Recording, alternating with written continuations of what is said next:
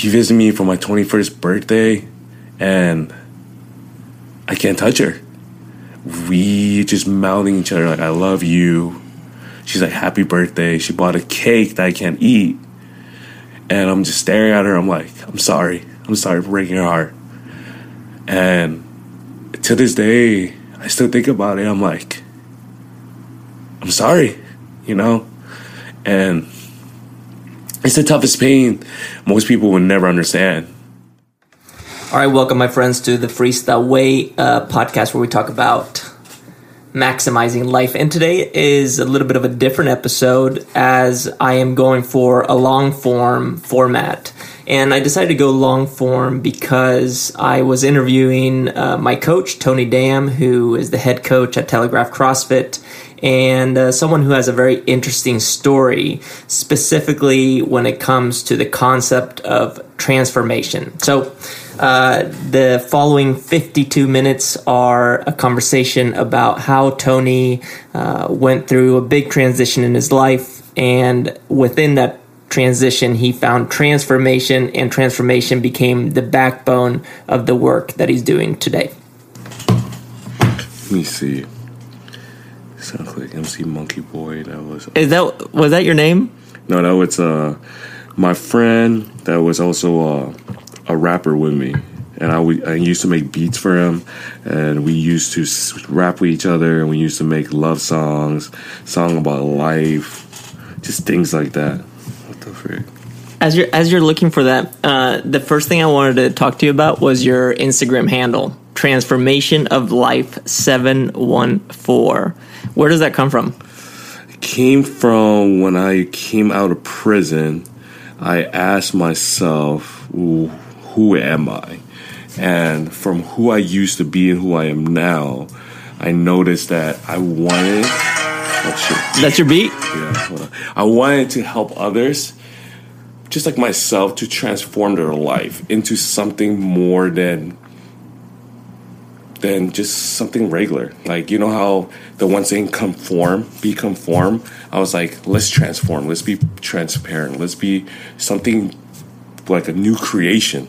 That's what transformation was to me. I was once something that was known as to my family members, dumb, stupid, gangbanger, drug selling, stupid person, born retarded to them. And then going to prison, I was like, you know what? I'm going to prove to you guys. I'm going to be somebody. I'm going to change. I'm going to help kids. I'm going to do something that you guys are not willing to do, because you guys weren't willing to transform me, but rather judge me and conform me into this world. And I was like, you know what? Wrote a story in prison called Word of the Day, give a speech about altruism, what it is to give to others without expecting nothing back. Because a lot of people in the prison were like, yeah, you give to them, but you're expecting to feel good. I was like, well, I'm not trying to feel good. I just want to do it because that's the right thing to do in my heart. And I want to help others. And it just stuck to me, transformation. How can I transform you today in the gym? How can I change your life? How can you apply the transformation into work, family, school, everyday life, fitness? And it just stuck to me forever. It's better than my old nickname was Blazy. Oh my goodness. Well, the cat's clearly out of the bag. You went to prison, and within you going to prison, you discover some things. And one of those is that you want to be a catalyst for transformation for yourself and for others. And I was scrolling through your Instagram. And I think your first post was December 6th of 2016. And I think your first three pictures are of you, some view, I think, of the Bay Area. So it's like a bridge and the beach. Is that correct? Yeah. Was that when you moved up to San Francisco? That's when I just got released out of prison and took a Greyhound over here. Okay. So we're going to get into that. And then the next picture after you have these beautiful sceneries, you have a picture with your mom, you as a baby with your mom, and a few pictures later is a picture of you that is showing up before and after. Yeah. One where you're clearly overweight, and the other one you are shredded, like ripped. So I want to talk about those things. I want to talk about transformation is the theme today. This is your Instagram handle. This is what you believe in. It's something that's important to you.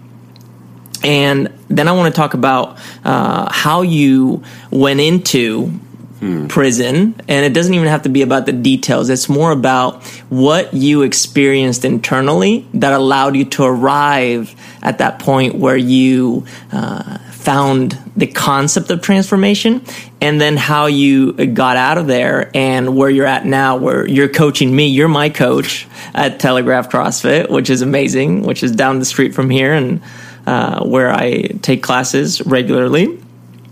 And where you're going with that, like where are we taking transformation, and how important is that to you? So before we even get into that, the 714, what is that? Transformation of Life 714. Oh, that's my area code. That's your area code? That's Southern California, known as Orange County. Orange County. Is that where you were born? No, I was born in Inglewood. Inglewood. And is Inglewood sketchy? South Central. South Central? Where you watch like Menace to Society, Boys in the Hood type of movies on Netflix or whatever it is, right? Is that where you began your journey towards prison? Yes. Can you tell me about that? So, living over there is, if you guys ever been in Inglewood or South Central, is every block there's a gang. Any block you go, like one block to another block, and anytime you go to that block, you have to make sure you're in the right neighborhood. There will be such as like street corners that will be tagging says you are entering to whatever gang, Bloods, Piru, Crips, Serrano's on that south side of the Mexican Mafia gang. Anywhere you go, you have to make sure you're wearing the right colors. Any color that you wear wrong, you will be shot. I grew up with 52 family members, so there's a lot of cousin aunts, just my mom. I was the only child, but the only thing was I had no dad, so a lot of people used to look down on me. Due to the being is English was not my first language. Chinese, Vietnamese was. So I could not communicate much with people. So I got held back in kindergarten where my family thought I was born retarded. So like actually with mental disability. Mental disability. Okay. They really thought I was dumb. I grew up where people told me you are worth nothing in life. You should probably go kill yourself. You should eat dog's poop because that's where your brain is. That type of stuff, negativity I grew up to, where I was seeking somebody else for help and family, fellowship, right? You're looking for company, looking for someone that cares for you, that will boost you up. And the gang that I met was a family. We get jumped in, and then we get burned in, third-degree burn on our hands. So that's the scar that you have on your wrist. I've seen that before, and I was wondering how that happened. And that is from you entering the gang. They burn you in. So you're marked. Yes. You get a third-degree burn by smoking 8 cigarettes. They smoke 8 cigarettes in your hand, rips off a peel, smokes it again, rip another one off, smoke again, rip another one off. So as a kid, there's a chance that you can get gangrene. We had one guy almost got gangrene where they had to stitch his up. Because from here... Yours looks like it's stitched. No, it was not. So that's basically... The gang smokes cigarettes, and then they burn your skin with the cigarette. They're smoking the cigarette while burning you. Oh, they are putting the cigarette on your skin, and they are inhaling and smoking it in and burning your skin. Yeah. Wow. It's a lot. That's a lot. It's a lot. People who are like, how old were you? I'm like 11 years old. So you were 11 years old when you entered the gang. Yeah. Okay, and now... In the gang, you entered because you were seeking fellowship, family, companionship that you weren't getting from your biological family. Yes. Okay. Now you're in the gang. This is age 11. Of course, gangs operate under different rules, and I'm sure there are different politics within it. Was there anything specific about those politics that got you where you are today?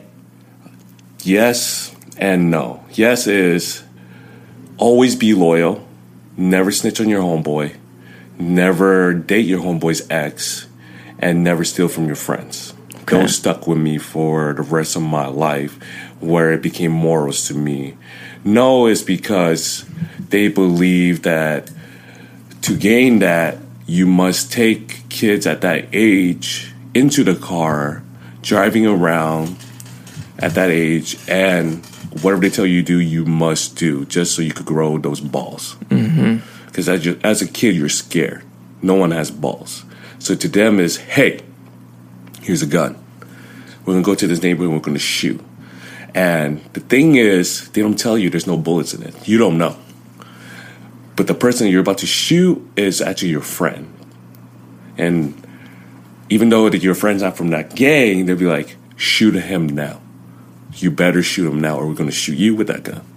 So in your mind, you're like, oh my God. Your heart's beating fast, and what do?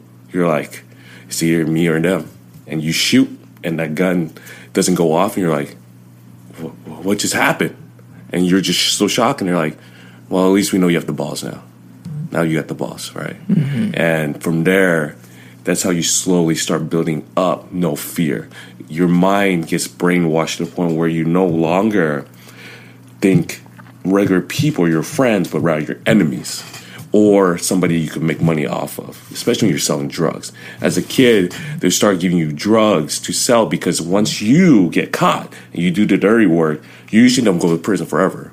You come out. Your chances going to youth authorities, known as YA after juvie, is for them is, hey, you do the dirty work, we'll sit back and we'll watch where you go. And when after you do, keep doing the dirty work, and then you get promoted. The one thing a lot of people don't know when they join the gang is no matter how crazy you are, there's always somebody else that's going to try to be crazier than you. And it took me a while to learn that growing up. When I thought I was the craziest, but the problem was there's always someone that's trying to come behind me to take over my place. It's a cutthroat, just like a business. It's going to cut your throat. People will find ways to overcome you. Yeah, that's... I mean, I can't even imagine, but I'm feeling really stressed right now just hearing you say this. And to think that this is something that exists in the world and it's not far away from us. It's right around the corner. This is happening. It's happening daily. Even just yesterday, I was talking to Tanai, to my daughter, and she was telling me about how one of her friends got shot just 3 weeks ago. And he simply happened to be in someone else's neighborhood at the wrong time, and he got shot. And it's just crazy to see what culture can do. And hearing you talk about you feeling like you were, I'm the craziest, and then seeing someone else wanting to one-up you. And get even crazier in terms of the actions, the things that you're doing. What is it you think people are chasing? What is it you're looking for in terms of climbing the ranks within a gang? You're looking for entitlement, right? You're looking for that title. You're looking for people to respect you. You're looking for power. You're looking for people to follow you. You want to be a leader. For us, this is what leadership is, not understanding what true leadership is in life. So with that problem is, for us to be a leader is, how much crime can you commit without being caught? Or how much crime can you commit being caught and get out and still commit crime without being caught? So for us this is leadership. This is what life is called to do, is to be a leader. We don't want to be followers, but the sad part about it is we are followers. And a lot of us don't understand that because we're blinded by light. We're blinded by life. We're blinded by money. We're blinded by women. We're blinded by drugs. We're blinded by just things that they keep feeding you, right? They feed you that the government hates you. They feed you that your family doesn't care about you. We were here from you from the beginning. We made you. We created you. And we can destroy you if we have to. So you're always on tippy toes like, dude, am I doing what is right or what I'm doing is wrong. Because it sounds like you're operating out of love. Like you want to be part of this family. You want to be respected. You want to be treated like an equal within the family. But you also need to have a role, and within that role, you need to own it and then climb the ladder so you can carry on some sort of tradition and culture. And in a way, the positive intent behind the gang is to keep the crew safe. Yes. Is that correct, or am I off? We want to keep each other safe, but the problem a lot of people don't see that I have witnessed as a kid is, like I said, it's always going to be someone more crazy than you, right? Especially if it's a kid trying to become a leader, where the sad part is one person got set up where the kid came in from behind, shot him in the legs, where both his legs were, he was bowing down because his legs. Okay, so back up. This is a situation where one of the kids within a gang got set up. The kid set the boss up. Oh, he wanted to climb the ranks, so he set the boss up. And what did he do? He shot the boss in his calves, where he cannot run or walk or move. So he's on his knees. From there, the kid came up to the boss and say, "Hey, I am the new boss. Kiss my shoe or I will kill you." Most gangbangers, what? We have our pride. No, kill me. So the kid took him out. He's a new boss. That's why I always tell people it's a cutthroat business. And a lot of people do not understand what cutthroat means. It's life for life, title for title. Doesn't matter what the cost is. Like I always tell kids when I grew up was count the cost. Is it worth the cost? What you go home and sleep with? Is it worth it being on your conscience every day? Is it worth losing what you think is like freedom? Is it worth losing freedom? Is it worth losing everything that you love so much in this world until anything could just shut down? You don't know when you're not, right? Yeah. This is life. Yeah, so it feels like you learned some very valuable lessons that now you're definitely forwarding to youth and to myself. I mean, I'm learning just listening to you now, and I've heard you speak about this now for over a year. And I feel like I'm learning every day just hearing it. I want to kind of get into, before we dive into more of the politics and culture of the gang, is I want to kind of dive into the moment where you got to the point within your behaviors with the gang that landed you in prison. How did you get to the point where you went to prison? How did that happen? Because you were 11, but you didn't go to prison until you were about 19. 19. So that's 8 years. What did it look like? What did the road to prison look like for you?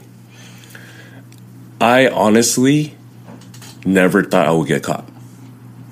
I always thought I was the smartest guy. I had a real phone and a burner phone. Selling drugs, doing things, always trying to hide my tracks.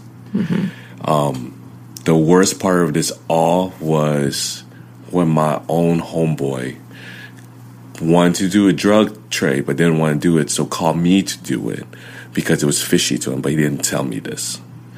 I called a person trying to do the drug trade. Came to the point where the guy that we were talking to, he was working with undercover and didn't know. And the problem was he was so teeter-totter, taking too long with the trade, and it came to a point we were going to jack him. We were going to jack undercover. We didn't know it was undercover. So when we were driving on the freeway, we had fake drugs. We had our guns stashed inside the car, and we had some truck driving next to it. It just seemed like a regular truck that was carrying food or whatever to his next destination. Just random cars around us, and a red blue light came on behind us. The truck pulled over. 10 more cars pulled over to the side, and they were all next to us, and we did not know. It was the DEA. They pulled us out and arrested us. And what's the DEA, for those who don't know? It's the Drug Task Force, man. They are federal government that's looking to bust people every day. That if you ever watch Narcos, DEA's right there. You ever watch, what's his name? Chapo, DEA's looking for him. We're always looking ways to enforce drug trafficking and stopping it, right? Mm-hmm. So that happened to you guys. These guys pulled you over, basically. It shocked me to the point where I was like, what the hell just happened? The guy that we called, or I called, that I got set up with, his phone was tapped. So a lot of individual doesn't know your phone's a microphone.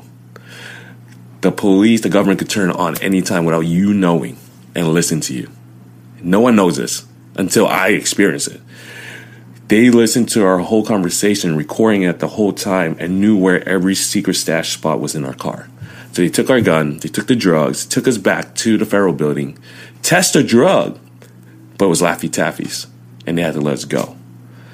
But the only thing we didn't know was, why did you have fake drugs? Because you felt like this was a fishy we deal. wanted to steal from the guy. You were going to steal from the guy. We were going to rob him. Okay, so this was okay, this is getting even crazier. Okay, you were going to rob the guy. And we are grateful that we didn't, because that was an undercover that we were going to rob. We would have been shot on sight. We would have had like worse charges than I had now. Mm-hmm. We were like, dude, this is 80 grand. This guy's bringing 80 grand to us.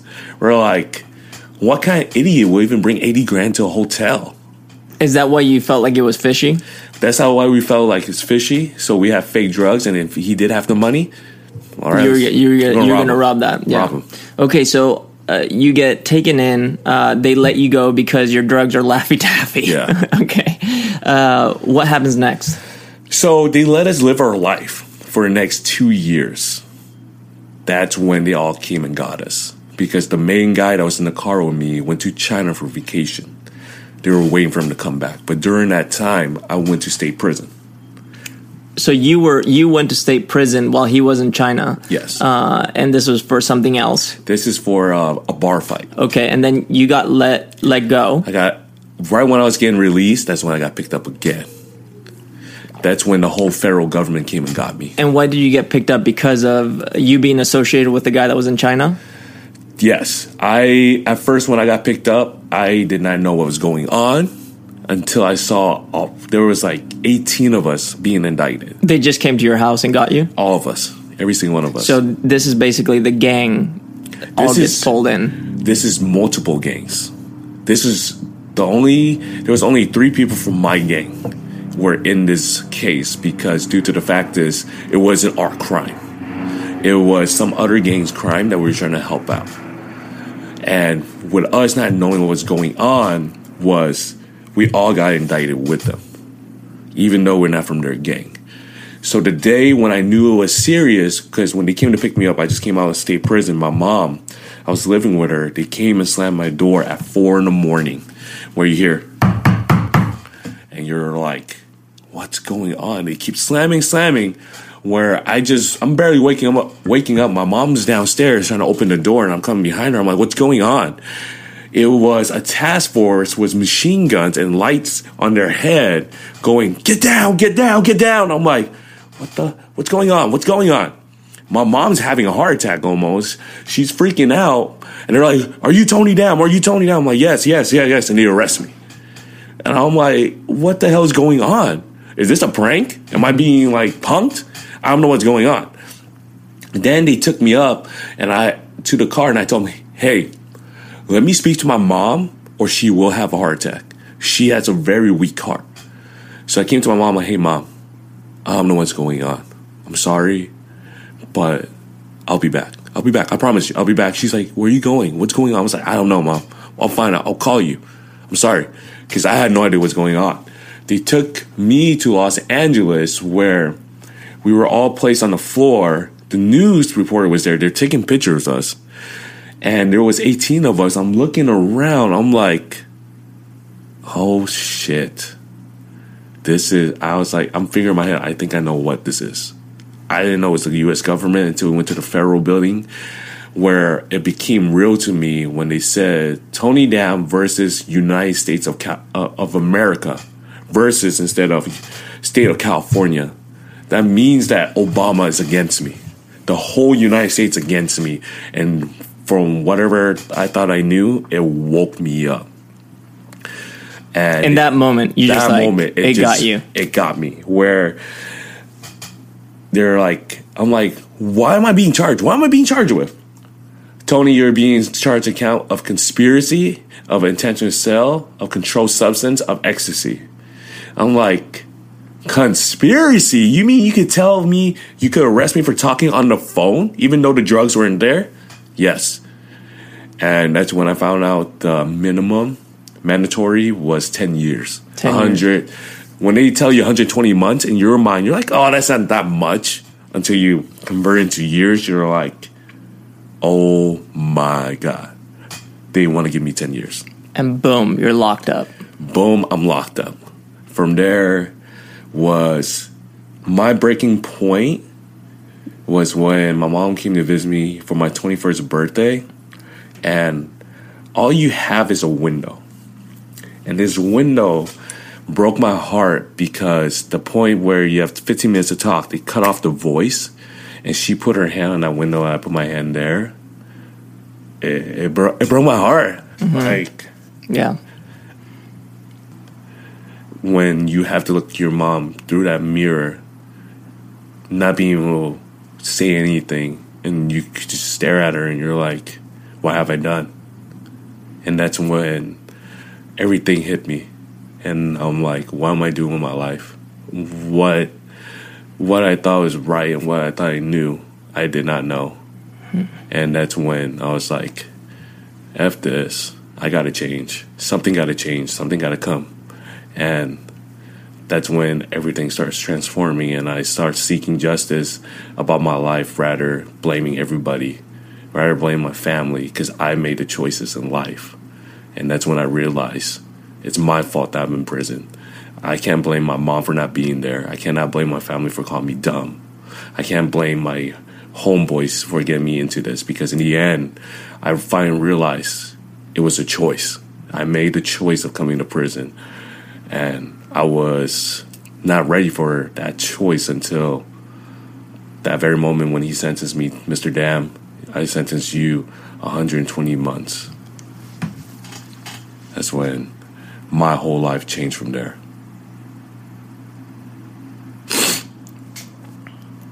Crazy. It is. But look at you now. Yeah. Crazy. So let's fast forward a little bit. Where are you now? I am currently a head coach at Telegraph CrossFit. I'm a CrossFit level 2. Also getting ready to compete in weightlifting. Trying to go to American Open Series 3. Trying to make a transformation camp where I could focus youth at risk as well with adults and how we could build character, community, fitness, and just apply it to everyday life. That's got engaged. That's also beautiful. We just got our own place. Getting ready to move there tomorrow. That's amazing. June 1st. And I'm actually living in the most expensive city and actually surviving in life. I would say you're thriving. You're thriving, not surviving anymore. You're thriving. Yes, I am thriving. And I can't be more grateful. You know, I have great mentors in my life. Angel, I have you.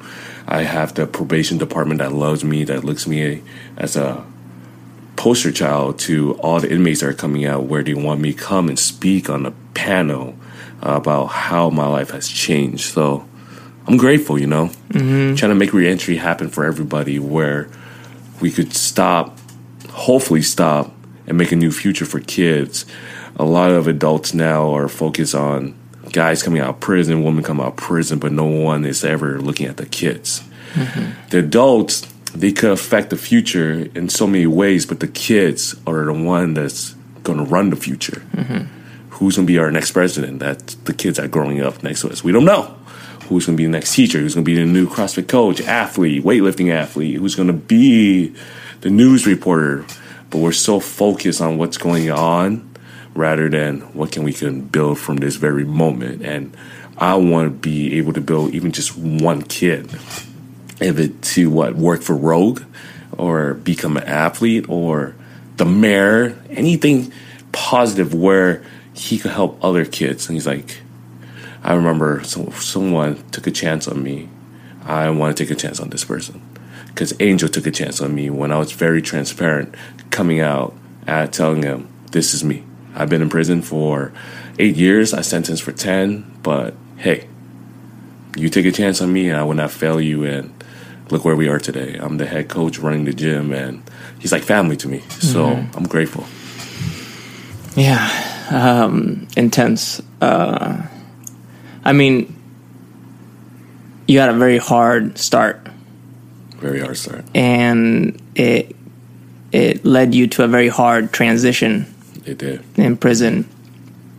To now having a pretty hard finish, because I know how early you wake up every day. I know how many hours you spend in the gym. I know how much effort you put into every aspect of your life, from your training to your coaching to your relationship to finding a safe place to live. Like, you are doing something that's very hard and that requires a lot of effort. And one of the things that to me stands out the most is your courage in being so vulnerable. How do you go from being someone who is in a gang, who vulnerability would be something that would get you killed, to being in prison and now utilizing vulnerability as your biggest strength? How do you do that? How does Tony do that? While in prison, I took a program, we call it Men of Influence. And my first speech to everybody inside of that was about being sorry for what I did wrong. I gave my life, a little bit of my life story. By the end of the day, I wasn't looking for everybody to say, hey, it's going to be all right, everything's going to be good, you're a good person. I was looking to say sorry for everybody I'd done wrong and the ripple effect I had around my community, to my family, and to everybody else in the world. And that I was asking for mercy upon my life and for another chance. And when I start crying, there was 30 of us in that program. Some of us start tearing up and crying because we all felt the same way.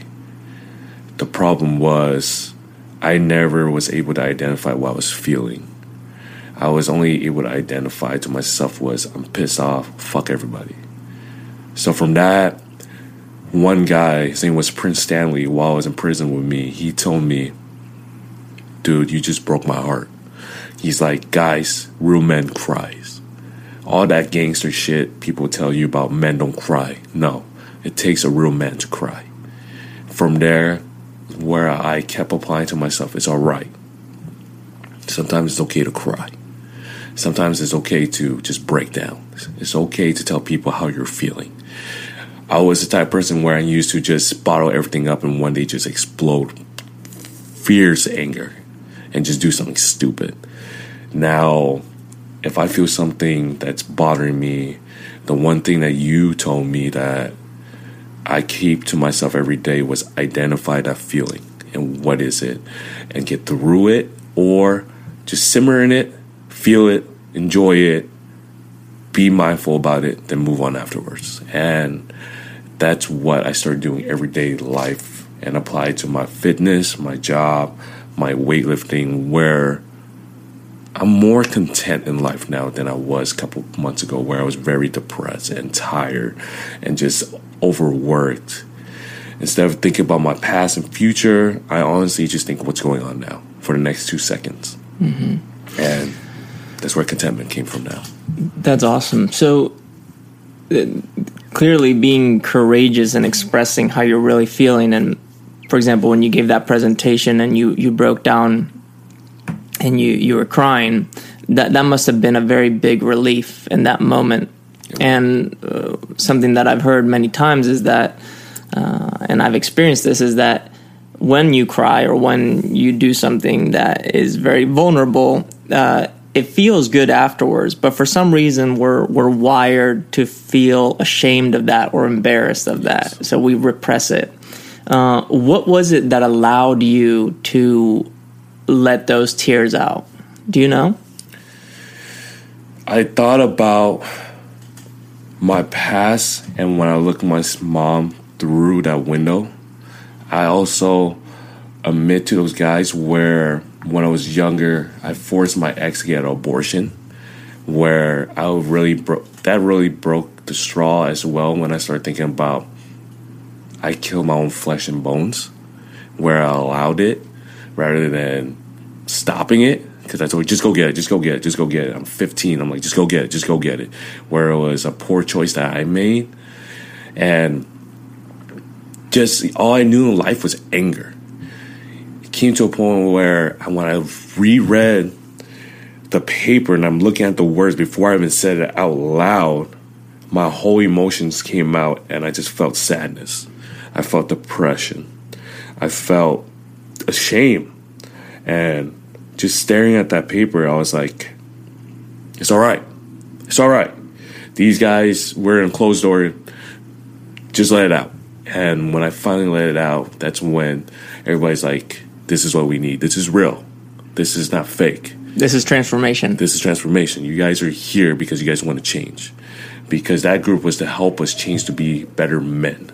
Rather being how everybody's in prison. Conform to the world, what people called you and label you, and stick to it. We were here to make a difference. And from there, that's when I told myself, the only way up is up, not down. Let's keep going up. Wherever it's going to fight you to go down, fight back up. And from there, what really changed my life was fitness. And I told you before, was when I was watching the CrossFit Games, and I didn't know what I want to do with my life at that time. And I'm just watching, I see Annie, and I was like, wow. Annie Thor's daughter. I was like, look at her. Look at how she moves. Oh my gosh, she's so strong. Where I was doing research about CrossFit when we get Men's Health magazine. Back in the day, that's when CrossFit is barely coming out, and you're watching the games on ESPN, and I'm waiting for the right time to watch it. Like, oh my God, when are they playing, right? And just watching it, like, oh my goodness, and trying to figure out, like, how can I do CrossFit? And I always told myself, Tony, when you come out of prison, you're going to become a CrossFit Games athlete. Oh my God, I was foolish. I thought I would be able to. I was wrong. Like, Tony, you're fighting against time. These people have been doing it for years. But you were excited about CrossFit. I was. And during that time I'm watching Annie and how she's like winning the games for the first time and second time. And I was like, dude, this woman's amazing. Like, I want to meet her. And from there, I just kept working out, just kept doing Cindy over and over. I did the workout Annie. I just did the workout Karen. Whatever equipments we have that I'm able to do. This was in prison. This is in you prison. You were doing CrossFit in prison with whatever equipment you had. Yes. So that's why when I came out and I told people, all I know is strict pull-ups, strict push-ups, whatever. I don't know what's this butterfly, what's this kip. I never understood what this gymnastic movement is. I did burpees. For us, burpees was with a push-up, not chest on the floor, but just a push-up and come back up. I just fell in love with it. Did G.I. Jane in prison, thinking wow, this is cool. Like, I'm able to do this. This is just awesome. And just fell in love with it. And when I came out, my priority was to help a nonprofit where I could help kids. My goal was to become CrossFit Level 1, open a gym to help kids. During that time my nonprofit had a different view. Didn't want me to focus so much on Olympic lifting, but rather I was working in the kitchen as a... You wanted to do fitness with this nonprofit that you were assigned to work with as you were re-entering... in society. Yeah. But instead I was an executive chef. Our restaurant was down at 3rd and Hudson, down in Bayview's 100 Points. If a lot of people in the Bay Area know where that is. Not a nice place. Worked in the kitchen where a lot of the money was going to men re-entering society, where we have a men's home where guys have the choice if they want to move in and be changed and live a right life, and a women's home. You don't have to be there if you don't want to. This is all up to you. So I lived there and committed 12 months. Also, the kitchen that I worked at, the money also go to people in Ethiopia, where we have a $500,000 house where it was a safe home for women that was being sold into prostitution, that want to get out of sex trafficking. And I believed in all of that because I fight against human trafficking. Any person that disgrace women or say things that to hurt women in any way, I would stand up for them. So I got into that. My heart was into that. My heart was also into kids. We would walk around Potrero Hill, West Point, Double Rock. These are the hoods and turf down in Bayview, Hunter Point, where we would go talk to people, reach out to the community. People were hungry. We would feed them. Just things like that to show them, like, hey, you guys probably think we're smart, rich people, but we're not. We're just here to help you guys. We're coming out of prison, too. We're some guys that were helping us and women were helping us, never been to prison, but they want to help out one way or another, right? Give back to the community. So I stayed there and gave them my dreams of fitness, where I was under an umbrella. I listened to my mentors. Whatever they told me, I would do. It came to a point where they were taking my freedom more and more away. Things that I wanted to do and love, such as working out. How can I make this fitness helping kids where, hey, you need to do this. You got to tell us where you're going. Tony, you got to be in bed by 9. I was like, oh my gosh, I felt like I'm coming back into prison. As you were re-entering society and you were part of this organization, you were doing all these things that they were telling you to do, but you knew were valuable. But you got to a point where you're like, wait a second. I'm tired. I'm just tired. I'm not living my life. I'm living in somebody else's life that tell me what I need to do and what not to do. Mm-hmm. Where was my own choice now? I had no choice. So after I finished my time there, left, ran out. Most people from here I moved into SLE, known as Sober Living Environment, $900 to share a house with with a bedroom with another guy. There was 9 of us. We're all sharing bedrooms. They're making money off of us, and I'm like, damn, what am I going to do? I was paying rent that was $500, and that was $900. I was working for Acrobat, known as a temporary job, and during that time, like I told many people, it was a rough time for me. I had to go to work just to eat. I would eat one big meal, and during that time I was also interning for Telegraph CrossFit with Angel. Okay, so just to recap this, you've been released from prison, you joined the re-entry program, you start working for this re-entry program. At the same time, you're living in sober living housing, so you're rooming up, but you're now paying through the work that you're doing. Yes. And you're so short on money and resources that you're only having one meal a day. Yes. But you're realizing that you want to have freedom in terms of how you choose to live your life. Yes. So you pursued fitness, which was something that you loved, and you found Telegraph CrossFit, and there was Angel. Yes. And Angel gave you a shot, and he gave you an internship position. Yes. Okay, cool. So now you're an intern at Telegraph, but you're also working, doing almost like community service. Yes, community service, also doing working as a temporary job at wherever they sent me. It could be Giants games, anything that's like food service. Mm-hmm. I knew best. I got sent around taking Ubers or taking the train, like the K train. If people ever took the Muni, the bus. So you're serving the community. Yes. You're serving the community. Where did you make the change where you said, okay, I'm going full-time into Telegraph? How did that transition happen? I'm going full-time into coaching CrossFit now. Tell me about that moment. That moment when transition was when I was able to find a living space down by Stonestown Galleria, where I was sharing a living room with college students, where my rent was no longer $900, but was $500.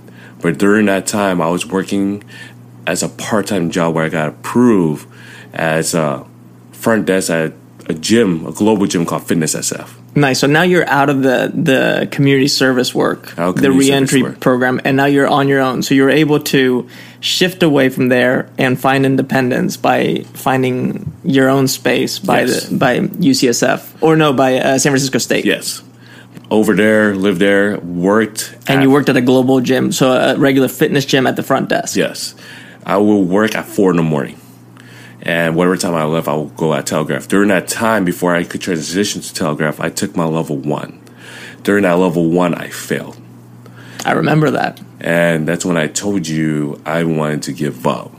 I fell into depression for a week. Heartbroken to the point where I was questioning myself, where you read the manual 50, 60 times, remember everything word for word, and still failed. And that's when you told me, Tony, I took the test, I made the test, and I failed my own test. You're going to do something bigger than you think it is. The one thing you told me was, think bigger, watch where you're going to be. Just close your eyes, Tony. Just close your eyes and just picture it. Just chase after it. And during that time, I was like, this dude's a stupid ass. Carl's a stupid ass. Well, the beat reads me. I was like, what? But I just stuck to it. I was like, Tony, put your head down, focus what's going on, and we'll see where you be in a couple months. Took my test a month later, passed. And why when I passed was Telegraph was transitioning. Our head coach just left. And that's when Angel was like, are you ready to coach? And I told him, let's do this. From there, gave my 2-week notice to Fitness SF, transitioned to Telegraph, and became a full-time coach. Most coaches that come there do not become full-time right off the bat. Angel gave me a chance, and this is when I start slowly developing my language, my character, who I am as a person, and how can I apply it. A lot of athletes that are there, they mostly think I'm joking around. Sometimes I might throw something smart at them to see what they say. My hashtag, if you ever notice, is always going to be the freestyle way or united by emotion. And I always promote that when you're in class. And a lot of people think I'm trying to promote your clothing line, but I'm not. I'm promoting a lifestyle that people don't understand. That we're all united by one way or another through how we walk and how we talk. That's how you got the motion going. When I tell them I'm living the freestyle way, they don't understand. The freestyle way is how are you being free with my freedom, the way I live with life. People don't catch on to that. And that's my story to be told because I kept that to myself. Until one day, someone asked me, why do you always say this? That they'll understand why I say what I say. Because what you told me and what you say every day, I take it to my life and I apply it. Instead of just following people and just going with the words and just saying stuff without understanding, have meaning. Those 2 words, united by emotion, the freestyle way, has meaning to me because it changed my lifestyle. And just fell in love with it. That's amazing, dude. Well, yeah. I'm speechless, of course. I'm just glad to hear you say something like that because what I'm really hearing is beyond you being able to relate to some words that I may have shared with you is that the key to transformation is realization. You realized that you wanted to change, yes. That you wanted to live a different lifestyle. Yes. And it was maybe in that moment where you saw your mom on your 21st birthday, one of those moments. And also that you needed to strive for something. And maybe for you, at some point in time, it was CrossFit. And the other thing that I'm hearing is that you need to apply yourself. Like you need to apply the things that you're learning, put them into play. And it's when you put them into play that you can see. And I think that's what I'm hearing when I hear you say these things. And to see you doing it is so inspiring. And that's why I wanted to have you on here, because I feel like transformation is something that we're going through daily. Every second we're transforming. But we only notice it if we are aware of this moment, yes. Right? And I think your story is something that is happening in the world. you're not the only one that has gone through something like this, but it's also within our circle, our bubble, the gym. It's an anomaly. It's not the norm, and it's a story that needs to be told over and over again because it contains such valuable information that I think people can take with them. What would you say to those who are listening that the keys for transformation are for you, from your perspective? What are some keys that they can take home with them? The one thing I would tell people that I apply to my transformation that I stick to is always have a plan. But when you do have that plan, how are you going to execute it? And when you do execute it, you have to ask yourself, do you have the capacity to continue to execute it every day? The mindfulness of living this life, of this transformation of you being transformed every day, as well as myself, it's a rough road. There's going to be bumpy roads. There's going to be bumpy times. And there's times you're going to want to give up. But you continually have to remind yourself why you're doing what you're doing. I want to be transformed is because I want to transform others. How do I transform others? By transforming myself, by reminding myself every day, why do I do what I do? Is it for myself, or is it for myself that's going to give back to the greater good? And it's an everyday fight where you have to persevere. The one word that I have put a sticker on that's on my laptop every day was perseverance. Like, to transform, you have to persevere through the hard times and the good times. And a lot of us are not willing to persevere. A lot of us want the good times, no bad times. And the bad times are what's going to make you grow as a person. That's when you will become a rock that will not crack. The one saying that a lot of people don't understand is build your house on a rock and not on the sand, where the storm will come and will break it down. If you build it on that sand where you're expecting good things that will always happen, it's going to break. Once you build it on a rock, bad things, good things, you will be solid. And that's how we have to live, is solid through that transformation of life. And that's how I love my life. Sick, dude. Thank you. This is awesome. Dude, awesome. I'm pumped. I think that's it. That was awesome. Yeah. That made me think about a lot of stuff. I'm like, wow. Yeah, dude, you got something very unique, and it's awesome to just see you taking it to the next level.